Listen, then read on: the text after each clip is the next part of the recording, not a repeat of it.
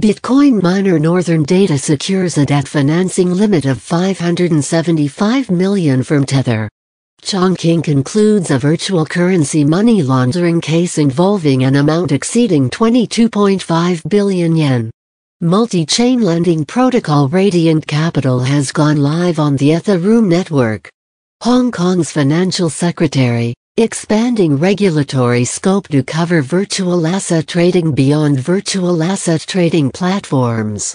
Milchain briefly restarted for 2 hours, with a user exploiting the price difference between BTC and ETH for cross-chain arbitrage, totaling around $1 million.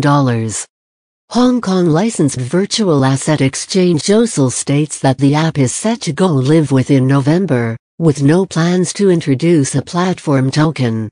3 Bitcoin whales, which had been dormant since November 2017, transferred a total of about 6,500 BTC today. Aptos, Avalanche, and Hashflow are set to unlock over $320 million in tokens this month. Safimoon and its executives are facing allegations of fraud and have been charged by the US SEC, with the CEO and CTO arrested. The FREXchain testnet is expected to go live in early January 2024. And FXS will be available for sequencer income distribution.